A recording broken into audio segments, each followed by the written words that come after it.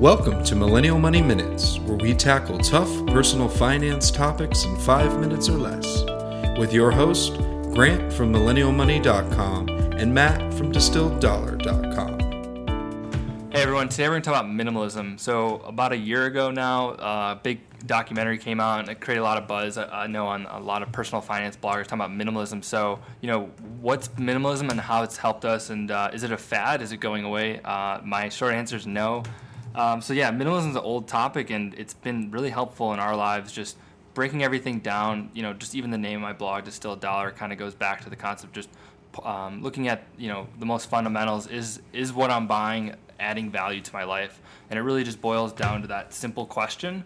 And by doing that, by combining that with, the whole method and attitude of questioning everything, you can create a dramatic change in your life. Just, extra clothes or furniture, or just things around that just aren't, really, they're just sort of just sitting there. Yeah, they're just clutter. The idea is that when you have clutter sitting around, you have clutter in your head.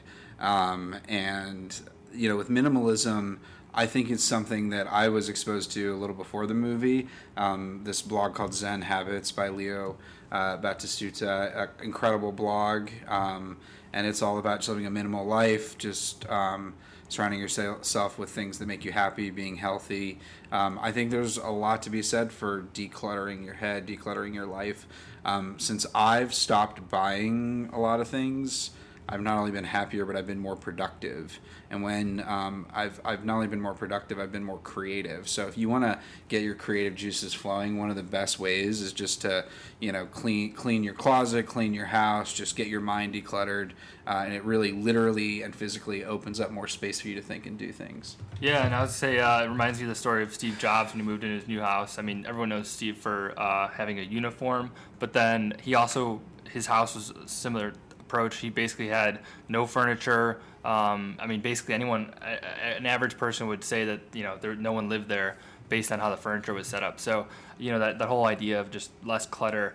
I would say it helps a lot when you're shopping. Just, again, going back to that fundamental question, does this add value to my life?